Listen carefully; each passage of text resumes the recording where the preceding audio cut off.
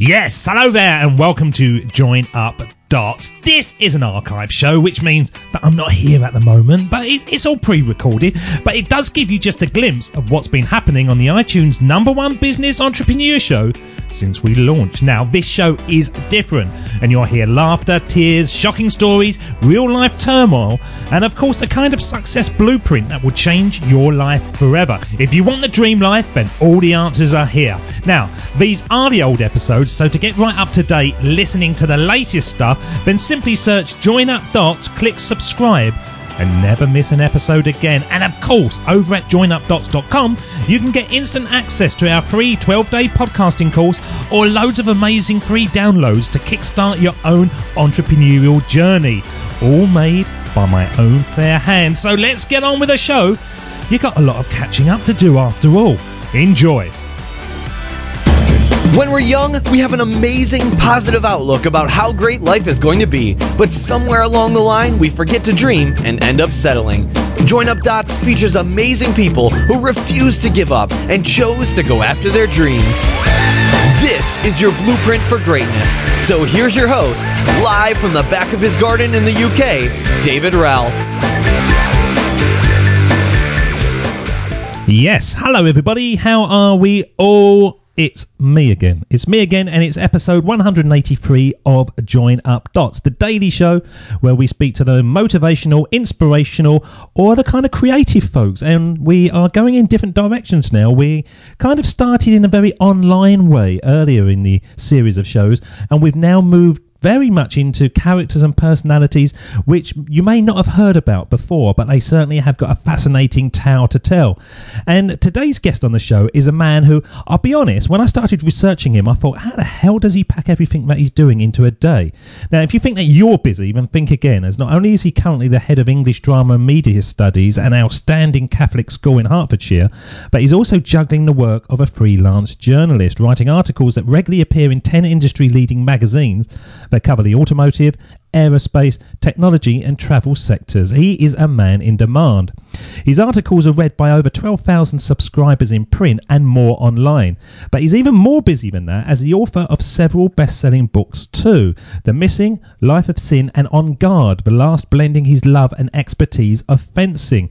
Yes, he could challenge me to a duel at dawn, as for 7 years he was a competitive fencer. Fencing is in his blood. So how does he pack so much into his life and still find that urge for consistent creativity?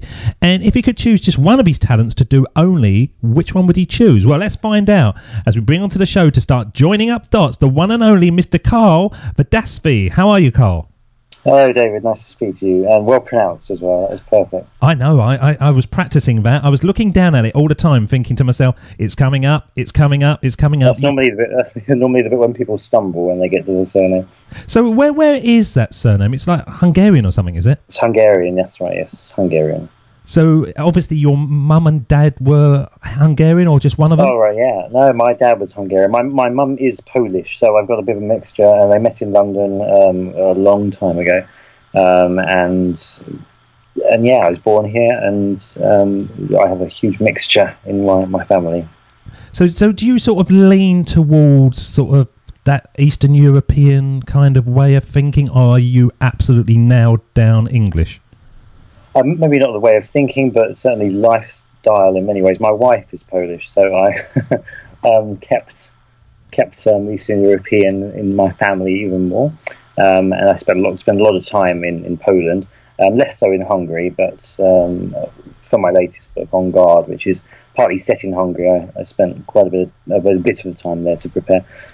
So yes, Poland's a very important part of my life, my family, and a great place where I recommend people should go if they want to see an up and coming, vibrant place with lots of great cities. So you played it safe, didn't you? Really, you made sure that your wife got on with the mother-in-law. Is that how it worked? Maybe I don't know. You're not being pulled on that one. You're not being pulled on that one at all. She's in the next room. She might. Yeah, we'll just. So you're busy, aren't you? I looked at that, and being just being an author, that is enough. But you are squeezing in more than you should. Carl, I'm going to say to you, you need to give one of these things up because you're doing so much. How do you pack it all into a day? 3 a.m. I think is the best time of working for me.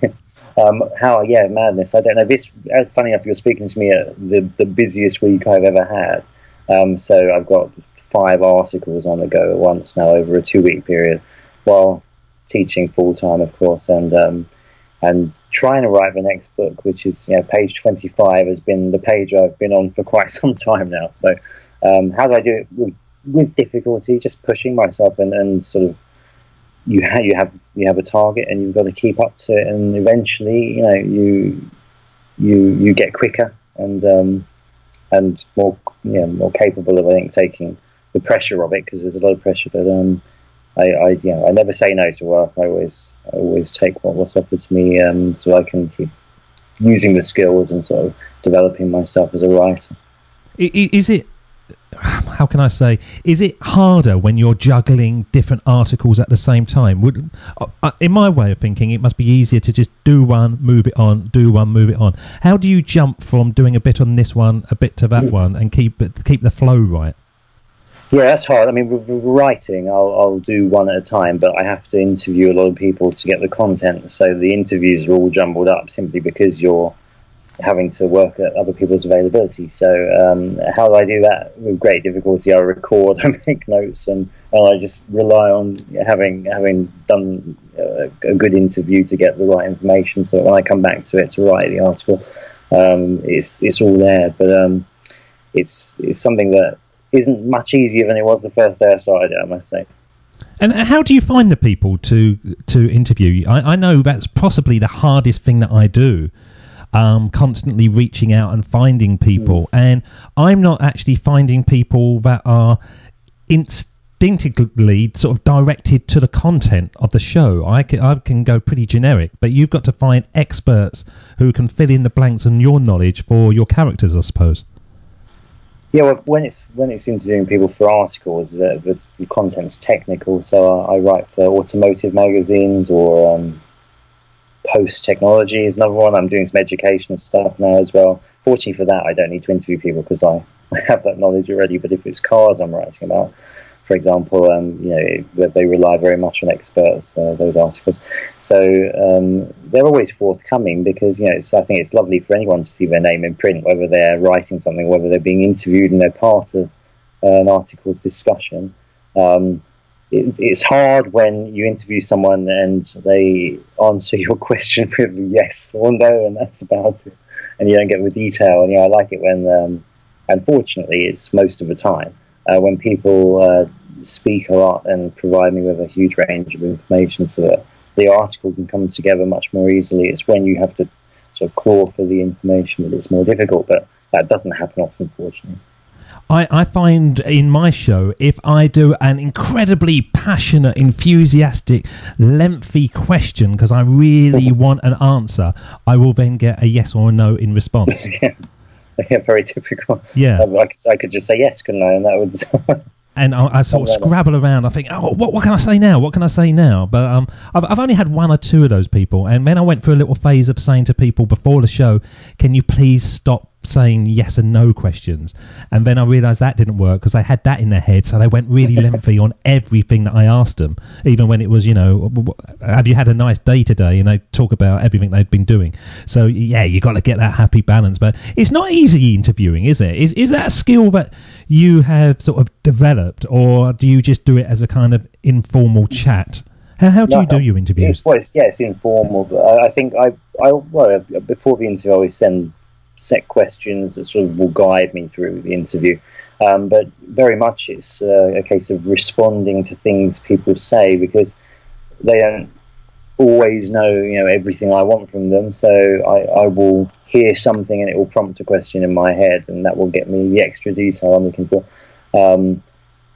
But it's not a skill I ever had. I'm not a trained journalist, and I remember meeting not very long ago a great editor who controls a publishing company in Hitchin, and she pointed out to me that there are certain strategies for interviewing that if you're trained as a journalist, you pick up. So I've sort of adopted my own style because I came into it after I was teaching, and I found my own ways of getting by. But my ways are probably not the most helpful ways. Actually, I'm sure there are quicker and some more conducive ways to getting what you need. But I do it the way I have to do it, because I'm still teaching. I'm doing this. I'm still trying to write the books, and I've got a style now that does work for me. So I sort of keep it going that way.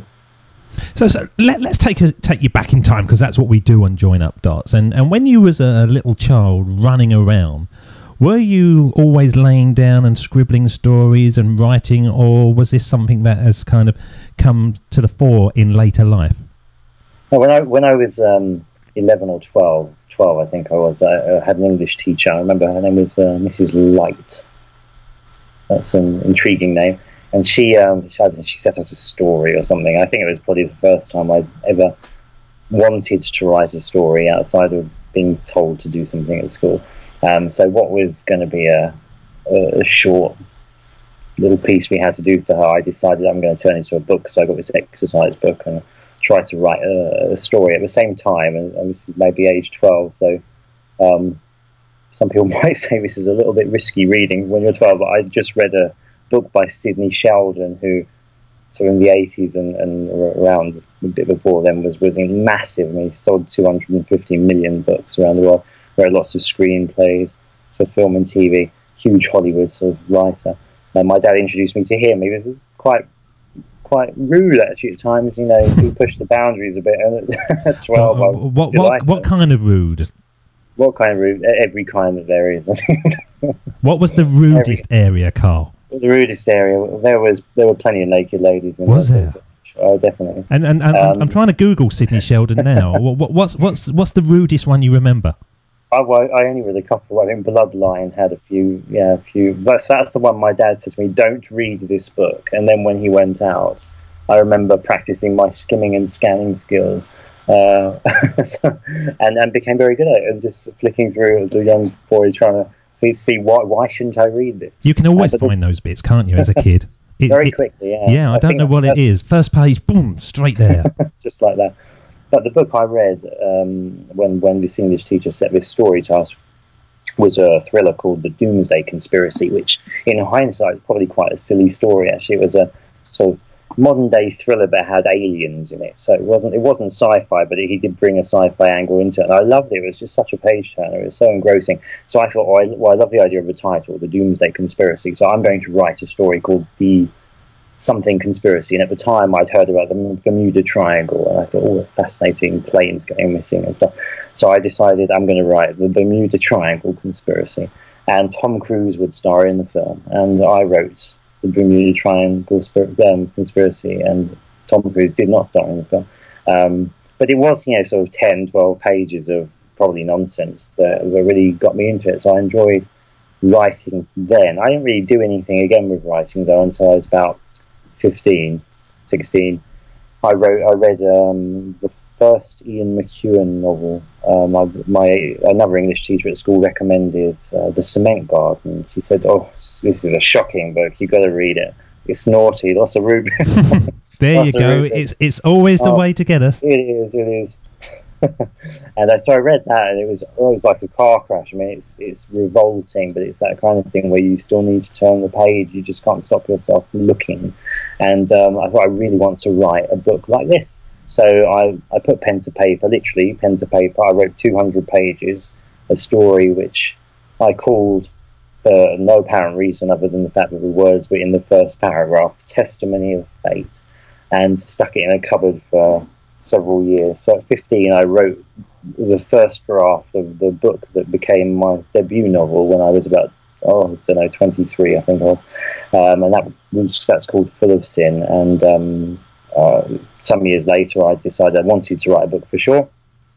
I pulled it out of the cupboard, said, I've still got this idea, so I'll go over it. I realised at that point when I reread it that as a 15, 16-year-old, I was really keen on big words that made no bloody sense whatsoever when they were stuck together, and rewrote it into something coherent, and that began the journey of actually really trying to do it properly and getting it published through a company and trying to get an agent, which is the main still the main way, even though publishing's changing a lot now. And yeah, trying to find real readers to read my book. Is it a creative urge that you have, or is it the process? Do you like actually constructing it like you're building something, or do you lose yourself in the characters when you're writing it? It's satisfying in the sense that you build something. I mean, I don't.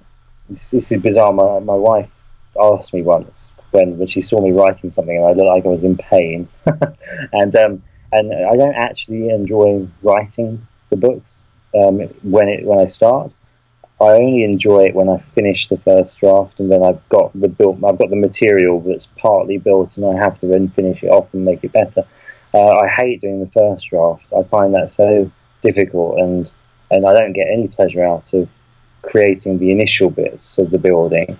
But there's something in me that just makes me want to do it, and that is the finished product. So there's immense satisfaction in getting to the end and to making something work. When at first drafts, I think, are always shocking, and probably most writers find that. And actually building your foundations into something solid, and then seeing it. The idea of holding the paperback in your hands at the end. That for me is the part of the creative process that is incredible, and there's nothing like it. So, sort of holding a Kindle doesn't light you up as much. I can't say I don't like. I mustn't say I don't like Kindles. I don't like Kindles, but I can't say it officially because Kindle is the reason my book sold so well. So Amazon's wonderful in the sense that it got me a lot of readers. The Missing sold 60,000 copies on Kindle, but personally, I've read 2 books on my Kindle, and that's probably as many as I'm going to read. There's something about the paperback that I just can't get away from. I haven't got a Kindle, but I've got this urge to have a bookcase full of 60 Kindles. And just as an amusing statement, when people come into my office, they could see it and go, what a madman. It is weird, though, with Kindles, isn't it? How, I never want to go on holiday with more than 2 books. So I don't see why you really have to take 100,000 books. It seems strange. I know, there aren't, I think, that many people who can read 7 books in a week or whatever. I think most of us go on holiday for a week. 2 books is plenty, or 2 weeks even. I could stretch myself to 4 books if I'm really pushing it. But certainly, once you've got a family as well, there is more to do when you're on holiday than just read as well. But they're handy. They're handy if you go away. As a teacher, I get fairly nice summer holidays. So there are times when we spend maybe 4 or 5 weeks in Poland, and then taking paperbacks is difficult because I read the most I do in the year in the summer. So to take 8 books or something is a lot when when airlines limit you to 20 kilos or something. Kindles would be great for that, I suppose, but I'm done. I think 2 is my max. But I understand their appeal, and I think they're incredibly clever, and I'm very thankful that they exist because they brought me the readers that weren't there beforehand. Did you know, Carl, I kind of forgot you was a teacher, and then you mentioned the 5-6 weeks school holiday in the middle, and the fact that you said, I get a fairly nice summer holiday, because my daughter is a teacher, and it drives me mad. I say to her, you're having more at this part of the year than other people have for the whole year. Do you not think it's marvellous? And it's true, yeah. The bit that winds me up, and I don't know if you get wound up, is the fact that on the day that they should be going back, they do teacher training. And I think, how can you not do that within the 5 weeks? You couldn't you? Bear in mind, I've got to say this, certainly my experience of the 5 or 6 weeks is that I could spend 3 or so weeks of that holiday working. It's never, I know people who break off completely during that 5 or 6 weeks. I can't do that. There's just too much to do. We could train, couldn't we, beforehand? I find training days really irritating, actually. I'd much rather get on with it than just listen to people tell me about getting on with it. So, but they say training's vital for improving, and sometimes things happen that are really useful in training. But yeah, it would be nice just to get going, start running straight away. Because I'm 44 now. I don't know how old you are, but I'm easing into not irritable land, but there's certain kind of, the 70s was a better place to grow up and live.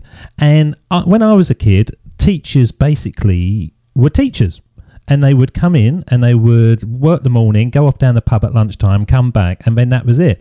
And I never knew teachers to have to be trained. It was like you did the training, then you became a teacher. And I'm not sure where this teacher training, I imagine all my listeners out there that are teachers are spitting out their cereal in fury at this. But I do wonder why you actually have to have the additional training. So now I've got you in my grips. What do they actually do on staff training days? Because my daughter won't tell me. Well, I don't want to insult anyone here. No, there's so much great stuff that we do. I mean, the first day of the year is a setup day. It's great if you're a new member of staff, adjusting to a new school, learning policies and procedures and stuff like that. If you've been there several years, you could just get on with things. But when there are inset days during the year, those are the days when often external companies will come in and they'll do quite innovative things with you, new trainings, new theories, new ways of engaging students in the classroom.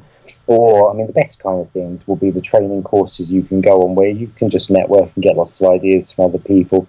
There are organisations and professionals out there who dedicate themselves to working out ways to do things differently. And the key about teaching, I think, is you've got to evolve with the time. So it can't be done the way it used to be done. And it's not expected to be done like that now. Part of your development, professional development, is the idea that you're constantly striving to improve and find ways to get better at what you do. And we get inspected, and Ofsted is a horrible thing in this country. It's an irritant, but it's always there. And your training days are often central to how do you perform for the current Ofsted standards before they change their mind and make it something completely different. They do go around in circles, so it's a bit stupid in that regard.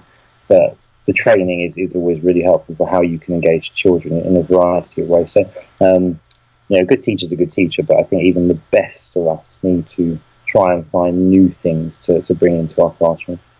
Well, one of the things that comes up in the conversations a lot when I'm talking to successful people, and you're actually in the school education system, is that they feel that the education system is a conveyor belt for employment, and it should be a conveyor belt to encourage and inspire and educate. Now, I know that you are in an outstanding Catholic school in Hertfordshire. Do you think that's a fair appraisal of it? Do you think that so many kids go in one end, come out the other end, and then just haven't really got an idea of the passions that are in them, what they should be doing with their life? Yeah, well, that whole sort of that whole sort of outstanding, good, satisfactory, whatever they want to call it, that Ofsted does. That's what that relates to. It was outstanding, rated by Ofsted twice. It's passed to inspection. That's all a nonsense in the sense that it's an inspector group that comes in for a day or two and makes a judgment based on a limited experience. But I think it's important in instilling confidence in the children that go there. External people have come in, seen this school, and they say it's really great, and you should have faith in the teachers and being here and believing that you can come out the other end with a great deal of success. We have a vastly mixed intake in my school, so we have a lot of students who come in with high academic standards, but a lot that come in on average academic standards, and some who come in below as well, with the full spectrum. And they can all achieve, and I think that's the message it gives them, and that's what I really like.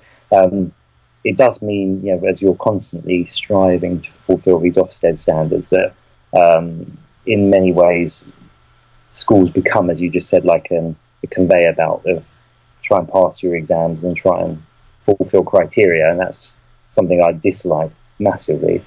But I always, while doing that, because we have to get them through exams, we have to teach them how to pass exams, we have to fulfill Ofsted requirements. While doing that, I still will always try and find ways to get them to be passionate about reading, which is at the centre of all English study, and actually being great communicators, which is what we're trying to teach them as well. So tick all the boxes, absolutely, we have to, there's no say in it, but if they leave not liking books and not really being engaged with reading, I'm disappointed, and I don't follow tradition at all. So I'm not a teacher who will say you've got to read classics or something like that. If you want to read a great crime thriller, if you want to read a a chick lit book, if you want to read a comedy of modern writers from today, then you do that. Anything that grabs you is an excellent opportunity. So I encourage and use in my lessons as well books that potentially no other teacher in the country will use. I used a couple of weeks ago the opening of a new book by an American crime writer that was just establishing himself in this country. Everything I find I think could engage a student, I'll show. And the next day it was lovely to see that one of the boys came in and said, "Oh, look what I've got on my Kindle," and he'd already bought the book. So it does work. People just have to be brave and try it.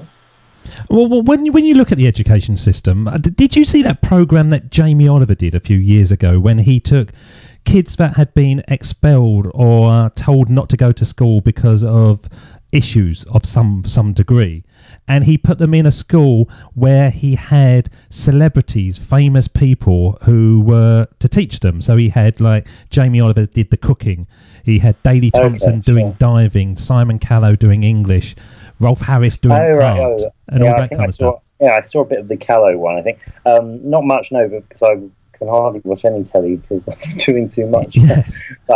But that would be great. I seem to remember Simon Callow getting very animated and frustrated about things. It's I don't know if that works. I mean, you've got people who are good teachers, are teachers who have spent a long time doing it, and it's really hard to train as a teacher and jump straight into a classroom and be amazing at it. You go through a difficult opening year, difficult even in some cases 2 or 3 years before you really get established. And every time you move schools as well, you've got to re-establish yourself. So it becomes difficult from a starting point wherever you are in your career.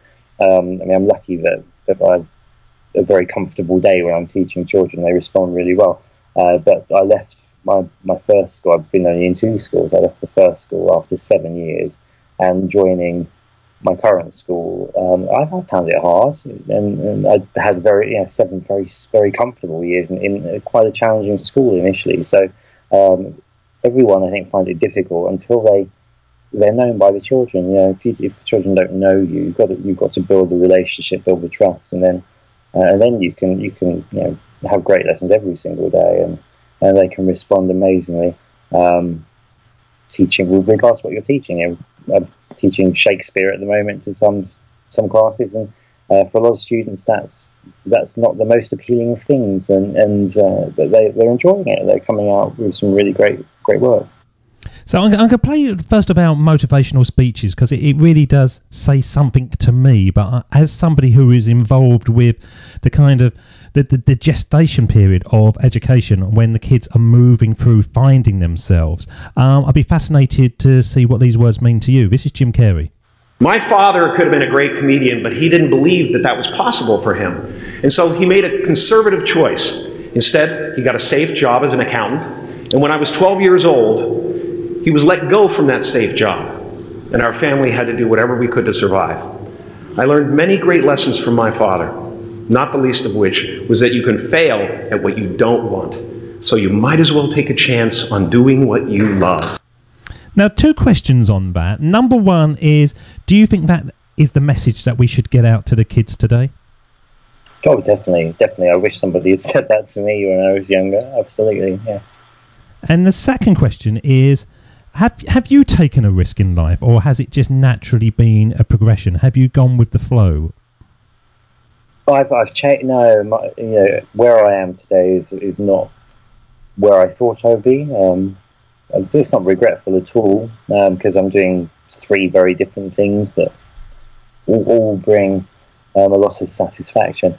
No, I think at the age of, crikey me, I was at Finland University when you were 21. So at 21, I wanted to go to film school. I loved films. At a very young age. My dad actually was an actor when he first came to London. He trained at RADA, and so it's just always been in the family. He wasn't acting when I was born. He acted in the 60s, early 70s. He did some films. He was in The Ipcress File with Michael Caine. Yeah. He was the doctor who tortured Michael Caine for the last half an hour, and some other stuff. He was in a Bond film. So it was just something that was always there in my family. So I really wanted to do something, be involved in film in some way. And there was a great film school I found in California, And I really wanted to go, really wanted to go. The fees really scared me, the idea of getting so into debt at such a young age. And then bizarrely, and I don't really know how I established this link, I love drama and acting and stuff. I'd been in drama lessons at school, and I decided, okay, so that'll be too expensive. I won't do that, but I'll go to drama school in London, which is actually incidentally very expensive. So it was very stupid thinking on my part. But I ended up going to drama school, sort of following in my dad's footsteps. Not to RADA, unfortunately, but to a place called the London Centre for Theatre Studies, and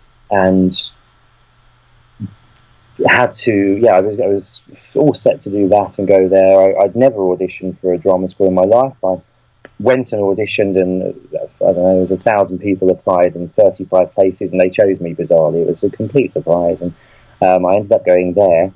But I deferred for a year. I didn't go when I got in because of the money side of things. So that's how I fell into teacher training. Actually, I looked at the qualifications I had. I looked at my options. I thought, okay, you could train to teach and learn a career.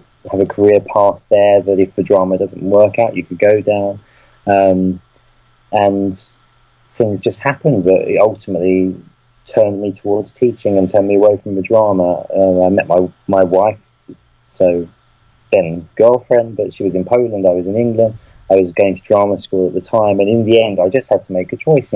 What do I do? Do I carry on teaching, which I was qualified to do by that point, or do I go fully with the drama and take every risk that there is? Massive uncertainty with that. It was 85% unemployment, was the statistic I heard back then in the UK. And then probably never, not have the relationship with the person I wanted to be with then, who was abroad, because I would have had to travel all the time. So I fell into teaching full time in the end, and I'm married now very happily, and we live over here in the UK. And my life could have been very different, but then actually, got a lovely young daughter now. So I'm pleased the way it went. It was never planned. It was all very unexpected, and every corner had something different around it that I wasn't expecting. Well, which is the beauty of life, isn't it? And that's really the theme of the show, that your path is kind of directed by fate in many ways, but it's totally what you do with it at those times and those decisions that can lead you either to huge success or despair. And I think what I'm finding out on these shows is the people that get success, they purely get success because they try more things than other people. And they have a certain amount of luck, they have a certain amount of talent, but I can speak to them on a daily basis and I go, well, how did this happen, really? I'm not really sure if they come back. It's like, I don't know, it's too many things joined together that make me get to that point. But they've done those things. They've done those 100 million little things to move on. And that is what makes a life fascinating, isn't it? Totally. If you don't try as many things as you can, you're just never going to know. And you might say, I've got this plan, and you're so narrow-minded. That's all you go for. You might completely block everything else out, and then you might get there and you might be disappointed with it. So I think being very open-minded all the way through and taking every opportunity that comes at you, and if things don't work out, well, so what? You've tried, you've gained an experience from it. That's a great thing. And you said the word luck, and I think that's key as well. I met the actor Ralph Fiennes once, and he was doing some work with my dad in preparation for a film, and in which he had to learn how to fence. So my dad was coaching him for quite a period of time, and I asked him something about his film roles. How did you get into film, or how did you become successful, or something like that? And his answer, it was a one-word answer. It was luck. That was it. And obviously the talent is there, and the training is there, and the opportunities are there. But ultimately, you've got to get lucky too. With the books, there's definitely been a degree of luck. How The Missing sold the number of copies it did, things just fell into place naturally. I had a lot of authors supporting me. I had a huge number of people supporting me on Twitter. And it wasn't a planned advertising campaign. It just fell into place. It was lucky, The journalism. I got into the journalism by luck too in many ways. I wanted. I was teaching. I taught for a few years. I thought I'd really like to try and apply my creative skills in a different way. I love writing. I like it. I like language. So I thought, I could see if I might be able to get a job in editing or something, and come out of teaching for a couple of years and see what that's like. And I spent 2 years just applying for lots and lots of jobs, and in the end I met this publishing company's managing director, and he said to me, why don't you write for us? And he put me in touch with an editor, and I did an article, and to this day later, it's 8 years later, I'm still writing for them, and the majority of my work is for this brilliant company in Surrey, and about 10 of their magazines I write for, and that's simply because a man who, when he was young, someone had given him a chance, decided that he would give other people chances, and he saw my very unusual CV, which had no journalism experience in it at all, and called me in and said, come and talk to me, and just offered me this great opportunity, which I'm still benefiting from today. So do you love your life? When you look at it, do you kind of go, yes, this is really, on your deathbed, if you were going to die tomorrow, hopefully that's not the case, but if you were, would you go, yeah, I've had a good run here? If it happens, you can't broadcast this, okay?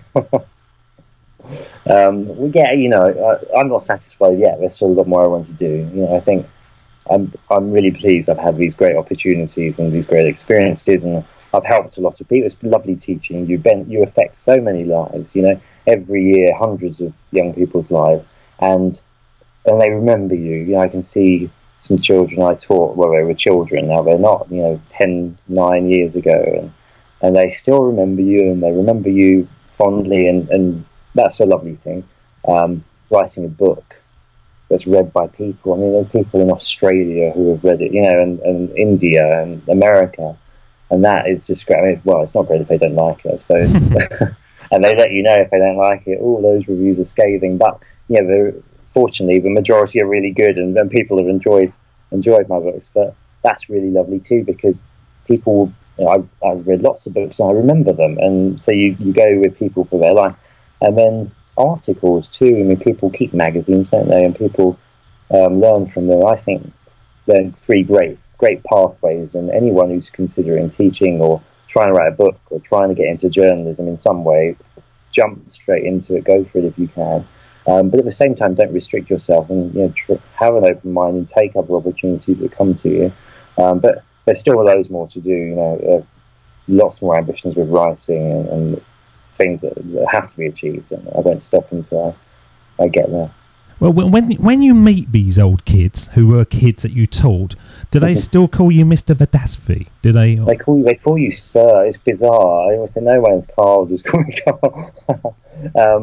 It's. But then actually, I had a very bizarre experience when I first started teaching. I was teaching in a school in the same town where I grew up, and we used to have school consortiums. Then they sort of died out about 2 years ago, but it was when about 3 schools in the local area got together every so often, and they did training together, and they offered students lessons. So if for example one school couldn't put on a subject for various reasons, they could travel from one school to another and have a lesson there. So my first school was in consortium with the school where I was a student when I was 11 to 18, and within my first couple of years of teaching, we had to go to meetings, and my former English teacher would be there, and I'd walk in the room, and I would be, hello miss. I just couldn't call her Claire. It was bizarre, and she would always say, no, call me Claire. So I know where it comes from. It's a very weird sensation to, after years of calling someone sir or miss or madam or whatever, Mr. or Mrs., to be asked to call them by their first name. Because I met my teacher. When I was 5, I had a teacher, Mr. O'Brien, and he was a little bloke with a beard. And I'm now 44. And when I was about 40, I walked into a pub and I thought, oh my God, it's Mr. O'Brien. And I couldn't work out how I'd gone from 5 to 44, and he looked exactly the same. Yeah, exactly. They just hadn't aged at all. And I went up to him and I said, "Hello, Mr. O'Brien, you don't remember me?" And he obviously looked at me like, "No, I might have remembered you as a 5-year-old, but not as a 44-year-old. Little bit different." And yeah, he kept on saying to me, you know, "Oh no, call me Bob. And I was going, "Okay, Mr. O'Brien." Yeah, I couldn't do it, even though I bought him a pint, which was a bit weird. And I was having a drink with this man. But it's fascinating how you can't break from that training. You've got to call them Mr. or Sir, don't you? You do, bizarrely. It's the most odd experience. I mean, Facebook and things like that are great now because you can get in touch with anyone, can't you? And they send you messages and requests and stuff like that. And to suddenly hear from someone a few years later but they'll still say, "Hello, Mr. V," or something like that. It's just, again, Carl is out of the question for some reason, but you still insist on it, and eventually it might happen. Who knows? Keep trying. So just before I play the words of Steve Jobs, now actually I'm going to play him now, but I'm going to ask you the question afterwards. This is Steve Jobs. Of course, it was impossible to connect the dots looking forward when I was in college, but it was very, very clear looking backwards 10 years later. Again, you can't connect the dots looking forward. You can only connect them looking backwards. So you have to trust that the dots will somehow connect in your future. You have to trust in something, your gut, destiny, life, karma, whatever. Because believing that the dots will connect down the road will give you the confidence to follow your heart, even when it leads you off the well-worn path. And that will make all the difference. So the question I was going to ask you is, do you have a plan in life, or is it very much like Steve Jobs talks about, that things happen and you just go with it? I have ambitions, which I suppose you could say is a plan, but they're how you reach the end ambition, how it gets completed is completely uncertain. So now I think you do this and that. Maybe this is the dots part. You do this and that, and you try and do whatever you can to fulfill things you want to achieve, and eventually you get there. I mean, my biggest ambition at the moment, and I try it with every book I write, is I would like one of the big 5 publishers to pick it up, and that's an ambition I've got. But how I get there is there are various routes to getting to that sort of standard. So I've got to write another book. I've got to finish it. Got a good idea, I think, for the next one. You've got to look at your backlist and hope that they keep grabbing readers' interests, and you can use those as ways of attracting attention to, and keep learning about different ways of making writing better. That's certainly where I'm going now with this, and while doing that, trying to see how my teaching career can develop too. I'm in a fairly senior position now, which is great, and how I can affect students in the most positive way by leading a team of teachers. But I don't have a step-by-step plan. Absolutely not. It's going to be a case of reacting to opportunities. I think everyone should just grab every opportunity they can get, and that's the message I give very often to students who come to me and ask for advice. Those who are maybe thinking about going to university or something like that, take every opportunity, go for it. I think that is the title of this show, to be honest, because I think that's the thing. I think what makes people stuck, Carl, is the fact that they think that the opportunity has to be the end. It has to be the one that nails everything for them. And I say it time and time again that you can be in a crappy old job and get another job, and if it's crappy, get another one. It doesn't have to be the perfect job. And when I transitioned from my 9 to 5, which was a very good job, to this, I did loads of stuff in between because I had to pay the bills and I had to cover it. And there were certain times when I'd be thinking, oh my God, did I do the right thing? I had this career, I had this, I had that and stuff. But I knew that I was able to take advantage of those opportunities that you're talking about. And I think people get stuck because they think it has to be the one. Do you think that?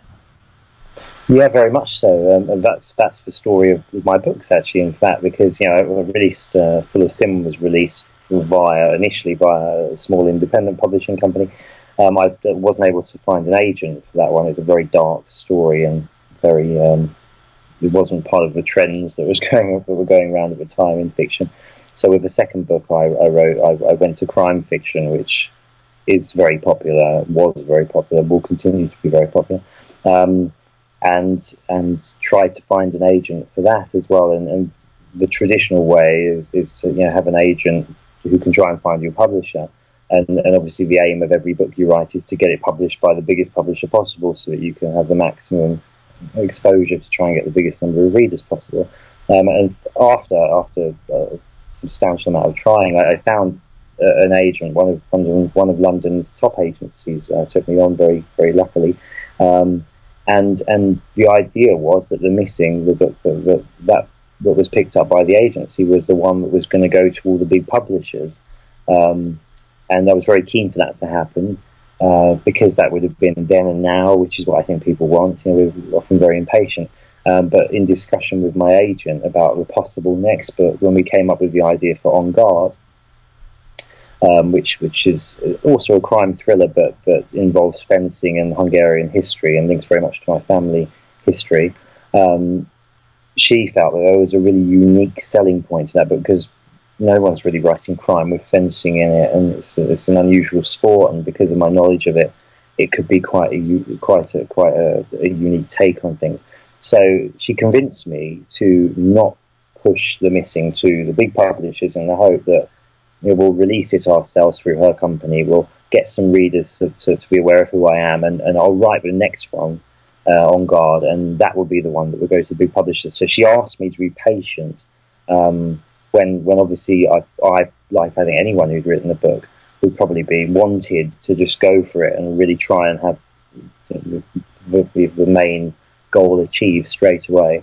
And I listened to her, and actually, I mean, it worked so incredibly well, because when we were trying to get just a handful of readers to get my name out there, we ended up getting 60,000, and we ended up having a top 10 bestseller.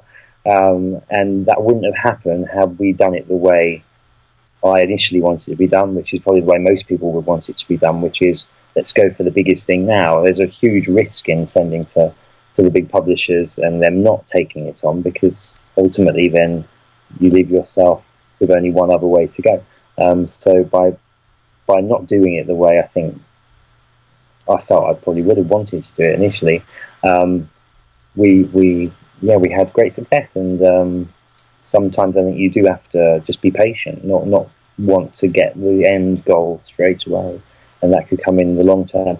And that's what we're working on now. So it would be lovely now to get the big publisher, having had the initial success, and that success hopefully will help as well attract the big publisher too.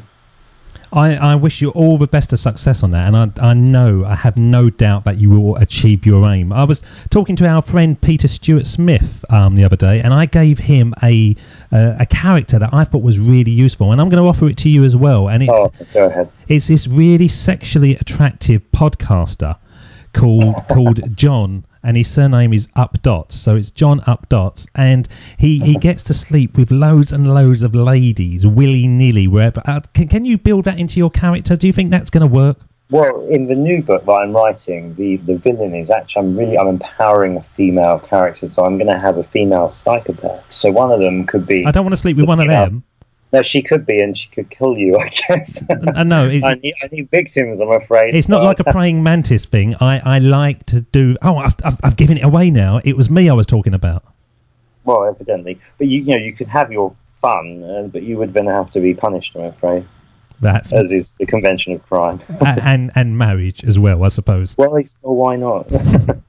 Well, just before we say goodbye to you, I'm going to send you back in time, and this is part of the show that we call a Sermon on the Mic. And if I could send you back in time to have a one-on-one with your younger self, what age would you choose, and what Carl would you speak to? So I'm going to play the words now, and when it fades, you're up. This is the Sermon on the Mic.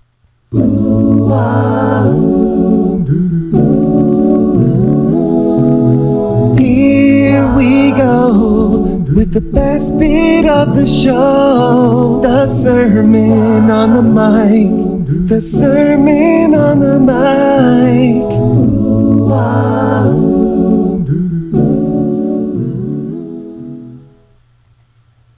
So 33-year-old Carl says to 16-year-old Carl something along the lines of this, I think. You're studying for your GCSE, so your exams in the UK, you're a lazy little bugger. Pull your socks up and start working hard.